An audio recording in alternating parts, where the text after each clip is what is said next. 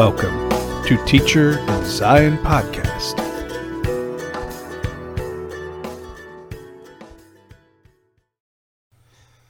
On the question of suffering for one's belief, we're questioning the official stance of the church. It's definitely like a mark you have on you that you're not a safe person to talk to. You're shunned, basically, like almost like you have a disease and they're afraid they're going to catch it. And if you've been excommunicated, everyone's warned not to talk to you. Yeah. And so you're definitely looked at differently, and people don't talk to you. You kind of feel like people are scared of you. And like my son, when he was in seminary, he was talking about Joseph Smith and not being a polygamist, and people were very mean. And, it just made it an uncomfortable environment for him. He didn't end up staying in that class. It's just, he learned his lesson. I think you can't just share with everybody anything because it doesn't work. Yeah. You have to, I know that everyone's on their own path, and people definitely have been blessed by the church, but at the same time, it's like those same people are hurting other people that are finding out other truths, and they're just not willing to hear it. They just don't want to hear it. It's a fear. Yeah. It's a huge fear that they have. Yes, certainly. They feel like, those questions that are being asked, or those truths, it's an uncomfortable thing, because then you're asked to question some of your beliefs that are just, have been ingrained from, forever, your whole life, in the church. Yeah. If you begin asking questions like that, then where does it lead to? And it's a frightening thing for some people.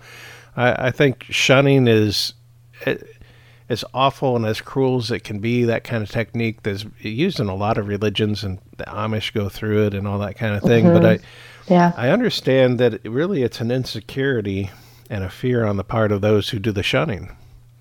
And what an awful bondage it is that you're afraid to talk to somebody just because they think differently, or if they've questioned something. And, a friend of mine has always said, the truth can bear inspection. Mm-hmm. If it can't, Mm-hmm. If it can't, it's not the truth. And I will admit, I was not always so forthcoming in questioning things myself. I spent a lot of years in denial and avoiding certain things. My dad actually lost faith in the church and then lost faith in God altogether. He became an atheist. And he would just say all kinds of things, about Joseph Smith or whatever. Mm. And I just went in denial, like I didn't even want to look at it. I think I was afraid to look at it. But I eventually realized truth is more important than anything. If truth led me to atheism, so be it. If it's true, then I don't want to live a lie. And you know what? As I started to look at it and I dug in and became more and more fearless, it strengthened my faith in God. And I realized there's some things I can stand on 100%, the Book of Mormon being one of those. But I did find out I could not rely on a church institution. I could not rely on some other man to tell me and direct my path for me, or tell me what God had to say. I needed to know myself. And I think that's what Joseph Smith taught. That's what the Book of Mormon teaches, what the Bible teaches. These are foundational scriptures. So if that's not being exercised, there's a problem. But what about the question of temples? I'm bringing that up because I just did a series, Mike Barrett did a series on Restored Gospel Podcasts on temples. And then he kind of involved me in an interview about priesthood and temples. Where are you on temples and looking at, you mentioned ordinances and so forth in the temples. Right. Okay. So my husband did a word study on temples in the scriptures. And so basically, the Gospel Library app, you can just put a word in and then it brings up all the scriptures that have that word in it. Yeah. And so we were doing that together. And it was like, we were looking at what the Book of Mormon says about ordinances, like you said, and then we're looking at temples. And it just really opened our eyes. And it's like, wait a minute, do we even read the scriptures? And sorry, it was so shocking, the things that we were learning. Like, the main thing is that we are the temple. We are supposed to be sanctified and cleansed, and we become, the temple of God. And Amen. That's the whole point. And, some people will say you can go to the temple and still get that out of the temple ceremony and things like that. But I never did. I didn't get that. And I think it takes a person that sees outside of the box, because, I'm like a rule follower, and like I do what I'm told, things like that. That's like how I grew up. And so, you go to the temple and you go through the ordinances and you just do all these things. And you're like, I mean, I didn't ever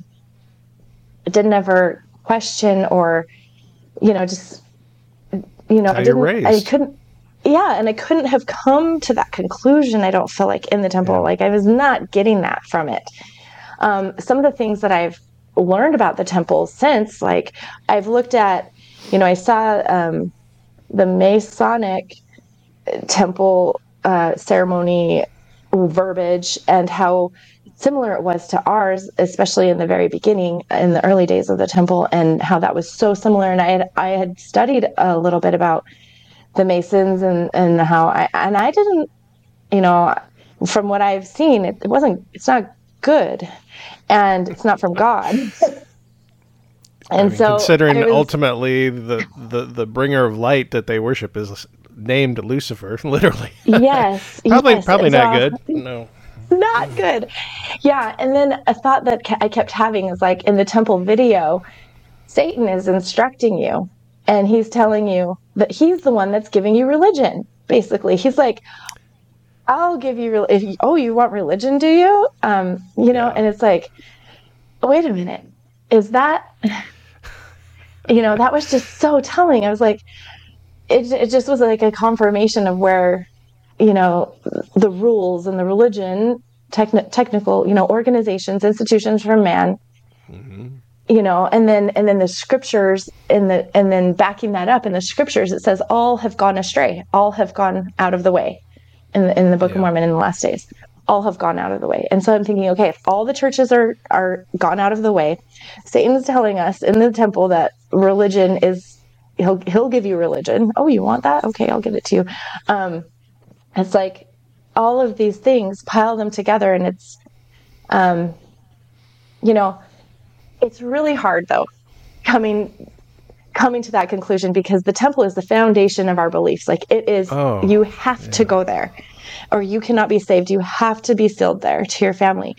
And I was talking to my aunt, when we were working through this together, and it was like, but who's keeping you from that person? Who's keeping you from being from that person? Like, you don't have to be sealed to that person to be able to be with that person. Realizing that was a man-made, what do you call it, rule or, thing. It was just so shocking. So, temple and everything associated with temples and inside the temple and all the ceremonies and the endowment, all that is central. I mean, I don't think I don't think I'm misspeaking here. It is central. A central aspect of Mormonism, LDS Mormonism. It isn't a part of our LDS, which is very interesting. It's a big difference between the two. So I always find this very interesting, just learning about this and everything. But here's the question: because it's not just that temple is a side part of your religion that is optional, right? I mean, it's.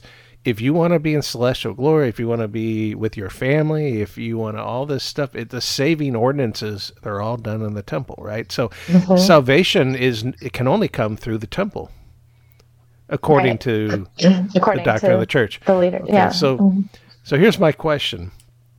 If we must be saved through what takes place in the temple, then where did Christ mention the temple, or in his doctrine in 3rd Nephi, when he said, here's everything you need to know.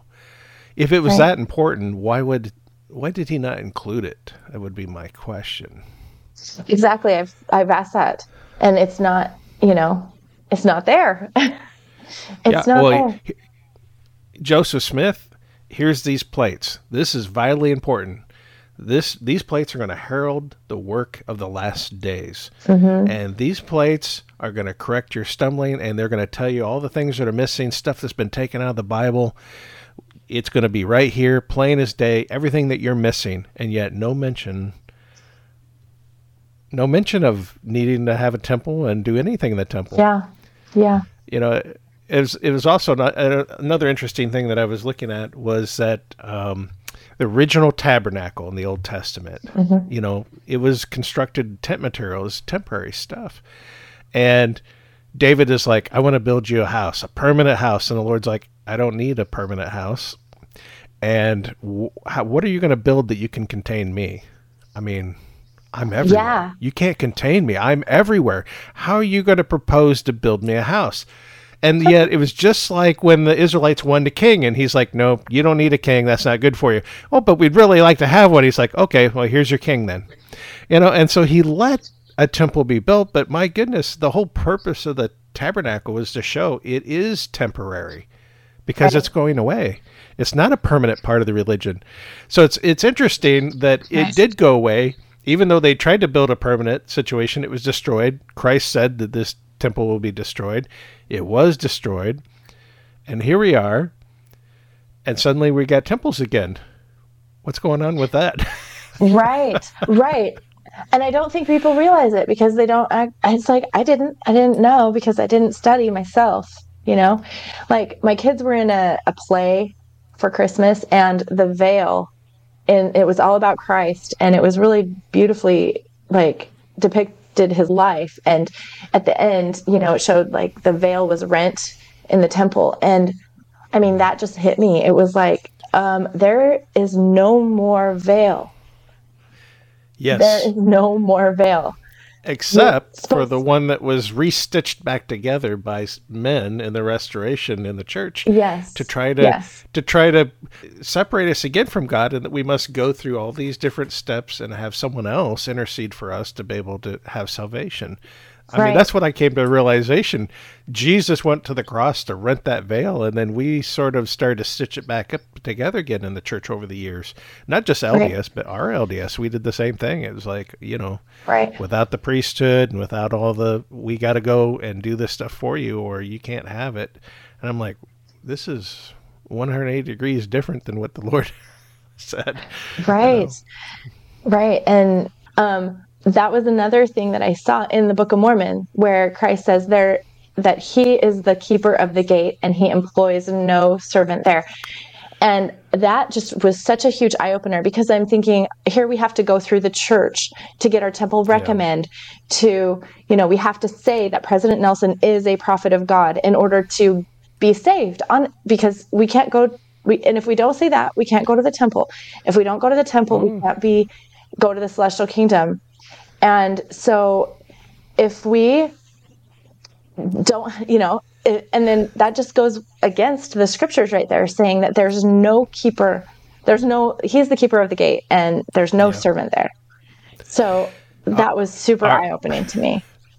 Well, our LDS church, let me tell you our experience. So we had something called the Go Ye and Teach series. It was a slide series. It used to be the old slides, you would show on a projector and, get updated to a PowerPoint. But, we were never out to bring people to Christ.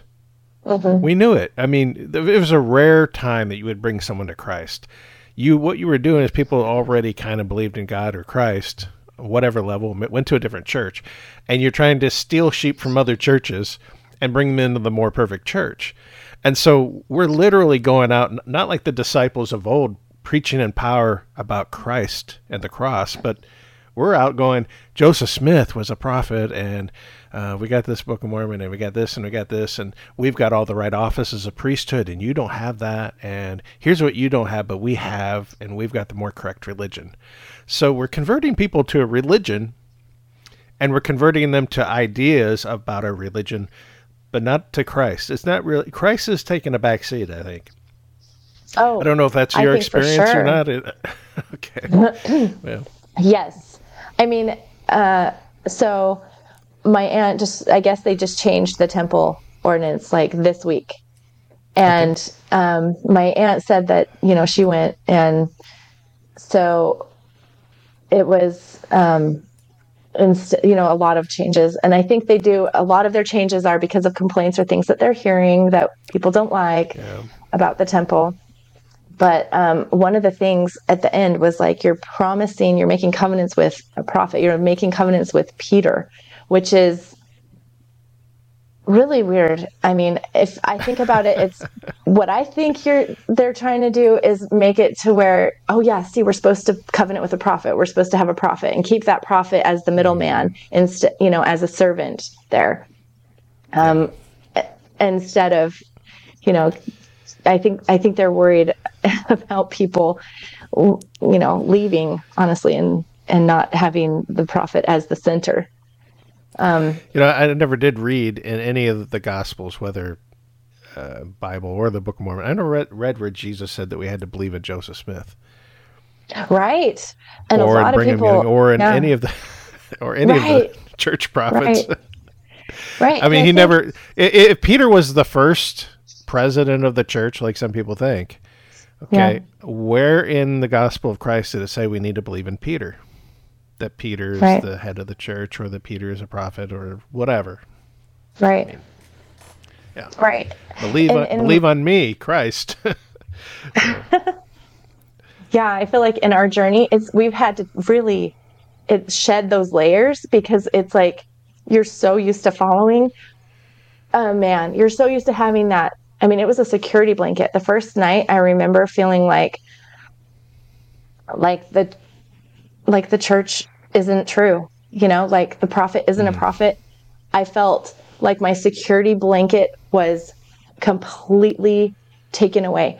I remember just having the most vulnerable feeling, like all of a sudden I felt alone, and I felt like it was, this was in the very beginning of my journey, because like at this point they were my comfort and security, and it was like they had everybody in a group, and it was just this feeling of safety, and all of a sudden all of that was gone.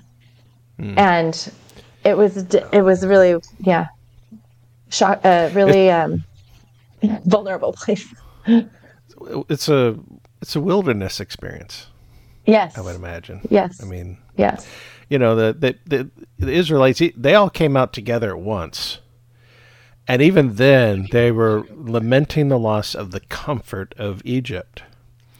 What's tough for people in our position is, as we begin to question our church institutions and realize there are things that aren't right. And of course, it's a joy to come unto the Lord and find out, and it's very freeing in many ways, but also it's not a comfortable thing. It's discomfort, because everything was laid out for you before. All you got to do is follow these steps, right? Follow the rules. Here's how things are laid out. We've got this all planned. We've got it all figured out for you. Just follow A, B, C, and D. You're good. You'll get into celestial glory. You got your temple recommend. Here's the plan. And all of a sudden you realize maybe that's not what the Lord is actually going to be looking at when I stand before him. Is the litmus test, well, let me see here, depart from me because you don't have your temple recommend. That's not in the scriptures. It's, do you know me? Yeah. And so that's a whole different, now you're out in the wilderness and you realize, well, I need to have my own relationship. So I totally understand that, Yeah. I feel like I was I feel almost embarrassed in front of the Lord that I was so deceived. You know what I mean? Like, I didn't do my work and I wasted a lot of my life. I felt that way. And, looking at the temple and, things, I feel like it's such a distraction to actually serve dead people when there's living people right in front of us that need us. And I have family members that are setting those living people aside because they're too busy with the dead people in the temple. And it's sad. And I'm like, how are we going to learn actually and grow and become better and work through these, the pure gospel of Christ, how we're supposed to be mourning with those that mourn and, comforting those that stand in need of comfort. And those are the people that need us right now. And we're over there in the temple doing something for someone that is not here anymore. Wow. That is definitely powerful. A realization that I've had lately. I hear your passion, and yeah. Let me ask you a question. This might be a controversial question. Okay. What are your thoughts about Brigham Young? And I ask that because Brigham Young University. I mean, this is really essentially the first prophet of the LDS proper Utah. Right. Right. Mm-hmm. What are your thoughts? Okay, so my thoughts. I didn't know much about Brigham Young until I started waking up and realizing all of these things, researching Joseph Smith. But my husband had read the discourses. I don't know the full title of the book, the Discourses of Brigham Young, or maybe, I don't know. Yeah. And he really admired him for, having doing all the, getting all the saints to Utah and just all the big things that was accomplished under him. But as I have learned more about him, I feel like he is definitely someone that we hide in the church. Like, we hide the things that he's done. We hide the teachings that he's taught. He used to teach blood atonement, and he used to teach swearing by your throat. He used to teach that Adam was God. He used to teach, he was the one that said blacks couldn't hold the priesthood. And he's the one that instituted polygamy. And I've heard some pretty crazy things. I've read some pretty crazy things that he's done. He feels like a dictator. And I know a lot of people were very, very oppressed and scared of him. And it's sad to me that we have, the Brigham Young University and, all these things. It's like a legacy of his, but it's not, he was not a good person. I don't believe he was a man of God. In his own words, he rewrote Joseph Smith's history. And in his own words, he was not a prophet. And so many things, he condemns himself with his own words. Yeah. It's tough because, of course, then you also see great quotes from him that sound like really good quotes. And I think it's maybe selective. That's one thing I found out about our LDS church history. I had the whole set. And I've got the point where I just don't need them anymore, because what I realized is there's good things in there, but what they did is they cherry picked.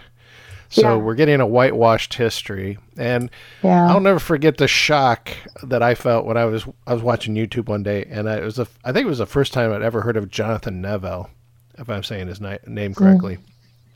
Jonathan Neville, he's LDS, he writes a number of books. One that I just recently read, which was on The Man Who Can Translate. That was a really good book. But anyway, the first time I'd ever seen him was on YouTube, and he was talking in front of a whole group it was a pretty big group of LDS people. And he said, hey, how many of you have the LDS, church history in your house? The so many volume set or whatever. And all these people raise their hands. He says, yeah, so take that and throw it away. And I was like, what? And he goes, it's full of lies. Mm-hmm. And what he was talking about was, this is the first time I'd heard about the Joseph Smith papers. And he was talking about that. And he said, I've discovered, he says, this is a whitewashed history. It's not really telling you the true history. They have rewritten the histories. And some things that are in here didn't even happen. And there's a whole lot of things that happened that they didn't put in here, and they just changed it. And I was shocked that, as far as he's still a member of the church, so I'm not sure how he got away with that comment, but that's crazy. In any case, wow, that is crazy. But you can pick out select quotes from Brigham Young or anybody, and make them, and they can look good, and maybe they had some good qualities. Not everybody's 100% evil usually. So. Right. I mean, but yeah. It's hard. I mean, we weren't there, but the fruits are the fruits, and you can judge by the fruits. It's hard to get around blood atonement. I mean, that's right. Hard to get around that one. You did say something about black and white thinking. Do you want to talk about that? Sure. Yes. Okay. So an idea in the church, or basically the foundation, really, is that if the Book of Mormon is true, then everything else is true. And that is an idea I think that most people have in the church. And so it keeps you from questioning things or really looking into things, because that's your justification of, well, it has to be true. And so, even when they see things in the church going on, with the leaders and the maybe the investments or who they're associating with, or all those things that are happening, they just justify. It's easy to just justify and say, well, the Book of Mormon is true. So, seems like it has to be true. It seems like logic, a form of logic or reason. I mean, if the Book of Mormon is true, then surely that means that Joseph Smith was a true prophet, right? So then, therefore, this church must be true. I see why missionaries would lead with Book of Mormon, because people get a testimony of the Book of Mormon, because it is true, right? Yeah, it is true. Of course, it is. It's not really well thought out, if you think you're the only Mormon church, but then again, if you get a testimony of the Book of Mormon, then I would tell you that our LDS church is the true church. Right. Because then you think about, well, how or the temple lot. Other churches, right. How can other churches have the Book of Mormon and them be the true church, right? And then that's I think the justification for the polygamy sect. Well, the Book of Mormon is true. Joseph Smith must have been a true prophet, and pin polygamy on him. You have to do that, or you can't go to the celestial kingdom. Well, let's be real here. If the church is true, because the Book of Mormon is true, and then if the D&C, Doctrine and Covenants, is true, and all the revelations that were given, then ultimately these polygamy groups are actually the true Church of God, aren't they? Because they're following section 132? 132. Yes. Okay. So that was that was another huge eye-opening. A case could be made. Yeah. So at some point, someone is drawing a line and saying, "Well, yeah, but we're not going to do this." But why? And for me, I think that would be problematic, isn't it? I mean, that's got to be problematic. Well, people must have that discussion. Why aren't we doing? If polygamy is true and this is a revelation from the Lord, then why aren't we doing that? Yeah, and it never comes up. That question never comes up in church. You never hear that from anyone. I've never heard it. But the thing that you do hear, so if you look at section 132, and where it talks about David and Solomon, how they had many wives and that thing was good, from the Lord. And then you look at Jacob too, and it says that Jacob and Solomon had many wives, but it was an abomination and it was not pleasing to the Lord. And so those two things, night and day, and they cannot go together. And so that should be a wake-up call to everyone. This is not true. One of them isn't true, because they can't both be true. No, they can't. And it was a new thing for me too, to realize, because I'd never caught this before until my last reading of the Book of Mormon, and I don't know why I didn't catch it, but I think it's because the 116 pages got lost. I'm going to say that's my theory. Okay. Because later in the Book of Mormon, they're talking about why the Nephites are going to be destroyed and why God is going to allow the Lamanites to destroy them. And it also says plainly why the Lamanites will be preserved. And the reason given, and it's in the argument you're talking about, I think, in Jacob there, the reason given is, that when we came to this new land, the land of promise, that a strict command was given to our father Lehi that they were not to practice polygamy in this promised land, and that was one of the reasons for the destruction of Jerusalem. Right. And I was like, what? And I was like, what? And he says, right. But the Lamanites who you hate, they don't practice polygamy. They're better than you because they don't practice polygamy. And because they don't practice polygamy, God's going to preserve them, even though they're wicked. They're more righteous than you. He will preserve them because they don't practice polygamy. Because you are practicing polygamy, you're going to be wiped off this land. And I was like, whoa. Mm-hmm. Yep. Yeah. Whatever took place in the old world, right, on this land, the covenant he made is polygamy will not be practiced here. Well, right. Okay, then how do we have Section 132 then? Right.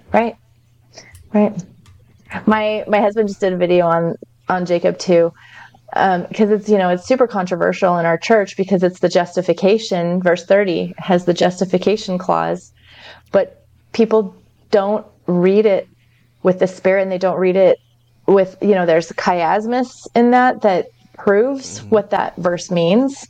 And then there's also these things is pointing to polygamy every single time. So if you insert polygamy into these things, then it shows actually what verse 30 means. And it's just, I think that if you don't want to know, then you'll use that verse. But if you really do, you can come to the truth. Yeah, absolutely.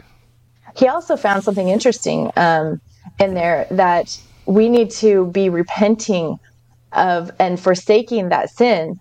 All of us in the church, we need to shed that, or we're going to be destroyed. Like it says that in Jacob 2. This is going to be challenging, and I know probably not for you, but it was something that I had to come to as well, because we're all of us Mormons, whether we were Mormon Light or Mormon 2.0 or whatever version we were, but we were all taught that, this is the one true church. You need to come into the one true church. This is where salvation comes through the church. It comes through its priesthood and so forth. But, one thing, what Christ says is, if you will come to me and make a covenant with me, I will baptize you with the Holy Spirit, with fire and the Holy Spirit. And he says, and then you are my church. Yeah. And that makes the church not an institution. It doesn't make it this corporate body that has been registered with the United States of America under tax code, whatever. That's a revolutionary idea. Is that something that you and your husband have been looking at? Is this redefining what the church really is? Oh, for sure. I wish everyone could come to that conclusion, because that's the truth. It's been amazing to be able, we've gathered with friends and family and just that are like-minded, for service, just worship and things. And it is so powerful. It is so uplifting and fulfilling. And I wish we could do that. Everyone could do that and feel that. It's so much better. Oh, yeah. It is a liberty. And, I'm reminded in 1 Corinthians, it says that where the Spirit of Christ is, there's liberty. It's not bondage, So if we're feeling in bondage, and when we have fear and we're, afraid to even ask questions, the Lord loved questions. Peter, James, and John, they asked so many questions, and he loved that. They kept him up late at night asking questions. The Lord's not afraid of questions. God's big enough. He's not afraid of your questions. I found that out. There's no question too controversial. I've had sessions with the Lord where I'm like, okay, Lord, what is going on here? I don't get this. What's going on? He's not afraid of that. He's never been upset at me, for coming to him. And one of the beautiful things about what we just talked about here is that even though you were raised in one institution and I was raised in another, and I'm still a member of a church, some offshoot of the RLDS technically, and you're still part of the LDS church. And yet for me anyway, at least on my side, I feel like we're in the same church. There's nothing I do too. I don't feel like some requirement that you would have to do something, denounce whatever, and then join some club so that you and I could partake of the communion of the Lord together, his the bread and the wine and the body. I mean, it's the same Lord, you know, the same Lord that we believe in. And to me, that's beautiful. That was one of the most beautiful things I understood, is when I could worship with men and women from the Church of Christ Hedrickite temple lot, for example, that I had brothers and sisters in there, and like, I feel the Spirit of God in them. And I know they believe a little bit different than I did and have a little bit different background, but it's the same Lord. So how can we be a different church? There's only two churches, and that's the gem of this whole thing and what the Book of Mormon teaches. It's just so uplifting and freeing to let go of the fear that you have. I mean, it's literal fear, I think, that we have to worship with people that don't believe the same. So letting that go and taking what they have and giving what you have and coming together, even from different backgrounds, it's awesome. And I feel like God is gathering people that way. He's bringing people together from all different kinds of backgrounds and religions and everything, and just pulling people together that believe in him, that have a testimony of him, and want to share, you know, and come together and worship. There's an LDS couple that I just talked to recently. They may come and join us at my congregation that I'm pastoring. Okay, and I said, you'll be welcome, just like your family. You don't need to give us any kind of credential check or anything like that. We don't need to check your background or whatever. We'll just receive you by the Spirit, and that is a beautiful thing. And of course, people would have questions like, well, how could we possibly all come together into one? And I'm not saying one denomination, but how do we all come together as one body? Well, first of all, the Lord said he would. He says, I'm one shepherd. I'll have one flock of sheep. I'm calling my sheep. There'll be one fold, one shepherd. But I got to think it's what we can unify around is the doctrine of Christ, because who can disagree with that? Right. And all else doesn't matter. It's like, that's the core. It can be worked out in time. Other things can be worked out later on. The Lord can set things straight. But the thing that he has called us to is his doctrine and his gospel. And that's it, you know? Yeah. I've really come to understand how much love is a part of that. It's just huge. And just loving people, serving people, like James 1, I think it's 27. James 1:27. It basically says, I'm not gonna try to quote it because I'll get it wrong, but basically says that the pure and undefiled religion is serving the widowed and the fatherless and being unspotted from the world. Absolutely. I'll put that scripture up so we'll have it. Yeah. Exact quote. But that's a beautiful scripture. This is the true religion. The true religion isn't about temple ordinances and whatever else. It's really about the two great commandments, right? Love God and love God, your neighbor. Love your neighbor. Yeah. Is there anything else on your heart, or anything else you want to share with us about your journey at this point and things you've learned?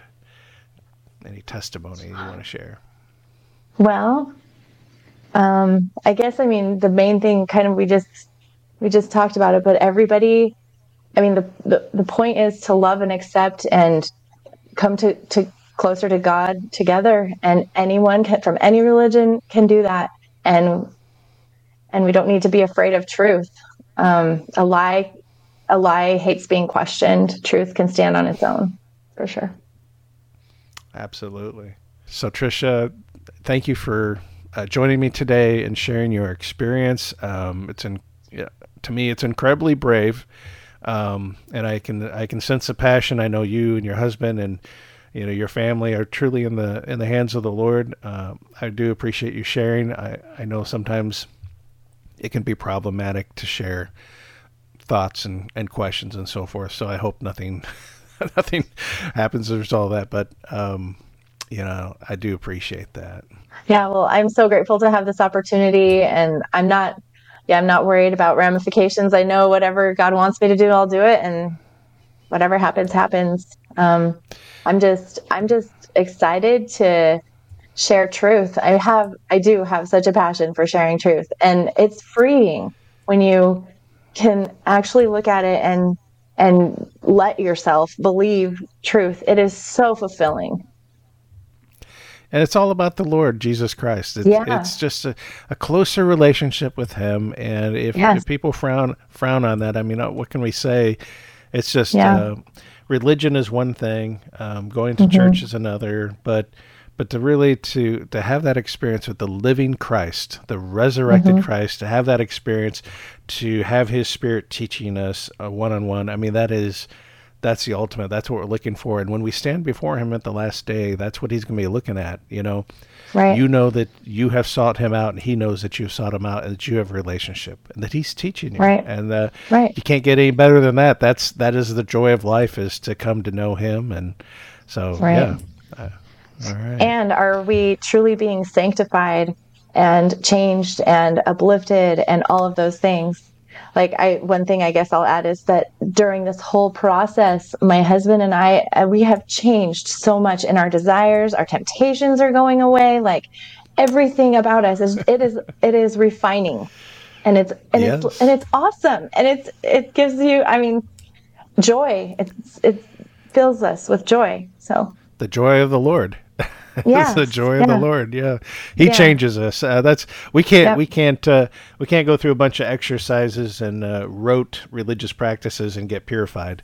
But if we come into His presence and we seek Him out, He will change us. He changes us from within. That's one of the most beautiful truths of the Book of Mormon, is that we come to Him and become a new creature in Him. Alma, have you experienced that mighty change in your heart? And that's what you're talking about. It is a beautiful thing. That's what I'm talking about. Yeah. I'm glad you and your family are experiencing, get to experience that. The Alma talked about that mighty change of heart. You're in that process now. So am I. I know I've got a long ways to go, but by God's grace, we'll all get there together. Thank you. Awesome. Thank you. Thank you for having me on. All right. God bless. Thank you.